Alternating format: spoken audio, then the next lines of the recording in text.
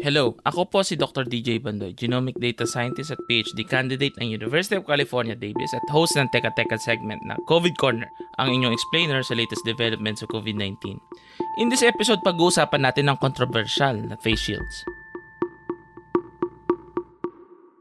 Matagal nang pinagdedebatihan ng pag-require ng pagsusuot ng face shields in public.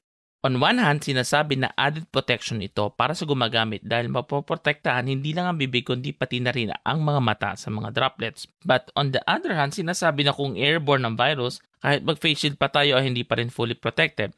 So let's explore both sides. But first, kailangan nating maintindihan kung paano gumagalaw ang coronavirus. Ang COVID-19 ay maaaring matransmit by respiratory droplet or by aerosol. Nag-generate ito sa pamamagitan ng simpleng pagsasalita, pag-ubo o kahit maging ang pagkanta. Kaya naman may reported spread ng COVID-19 sa isang choir practice sa loob lamang ng 2 oras sa Amerika. Ang respiratory droplet ay mas malaki sa size kaysa sa aerosol, kaya naman ito ay nagkukos ng infection kapag malapit ka sa isang tao, less than a meter kung saan bumababa by gravity ang droplet. Ibang usapan naman ang aerosolized particles dahil ito ay mas magaan, mas matagal mawala, at mas malayo ang distance na natatravel unless may sufficient na ventilation. Meaning, binubuksan ang bintana para makapasok ang hangin, especially sa mga offices na aircon o sa mga bahay. Another option ay ang air purifier na may HEPA filtration system. Gaano ba kalaki ang isang coronavirus? Ito ay may range na size na 0.5 to 0.125 micron. Pero bakit sabi nila ay 0.3 ang range ng N95 in terms ng filtration? Ibig sabihin ba nito ay nakakalusot na ang mga mas maliit na 0.125 microns na virus? Well, wala namang virus na lulutang-lutang mag-isa. Ito ay nasa form ng droplet na mas malaki, greater than 5 microns, at ang aerosol naman ay around 1 micron. So ang virus ay nakadikit kasama ng respiratory secretions at hindi siya solo. Kaya kahit mas maliit ang virus sa filtering capability ng N95 mask, kaya pa rin itong ma-filter dahil nasa form ng droplet or aerosol na mas malaki sa filtering limit ng N95. Now let's look at the countries using or not using face shields. So, right now, ang Centers for Disease Control and Prevention sa US ay hindi nagre-recommend na gamitin ang face shield as replacement for mask.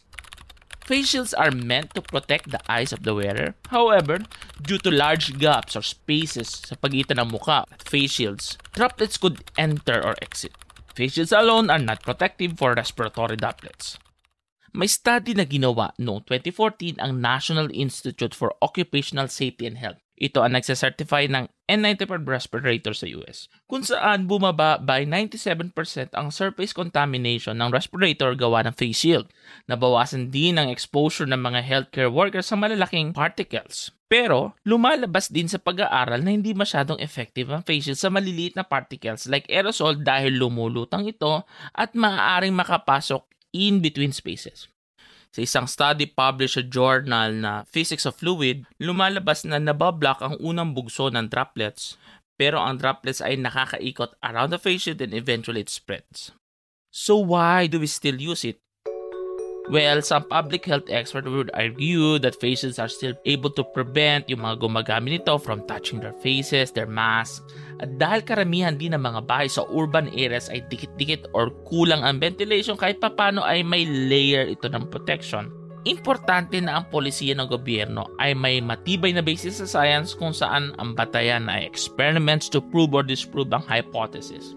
Ito ay nangangailangan din ng clinical trials para ma-weigh kung sulit ba ang gastos and intervention. And that's it for today's COVID Corner. Muli ako po si Dr. DJ Bandoy, Puma Podcast. This episode was produced by Kat Ventura. If you have questions about COVID-19 o mga nababasa online na gusto nyo sanang ipa-verify or explain, email us at askdocbandoy@gmail.com.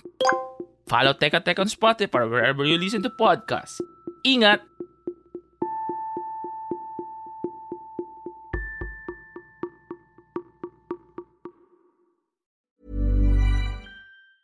Even when we're on a budget, we still deserve nice things. Quince is a place to scoop up stunning high-end goods for 50 to 80% less than similar brands. They have buttery soft cashmere sweaters starting at $50, luxurious Italian leather bags, and so much more. Plus, Quince only works with factories that use safe, ethical, and responsible manufacturing. Get the high-end goods you'll love without the high price tag with Quince. Go to quince.com/style for free shipping and 365-day returns.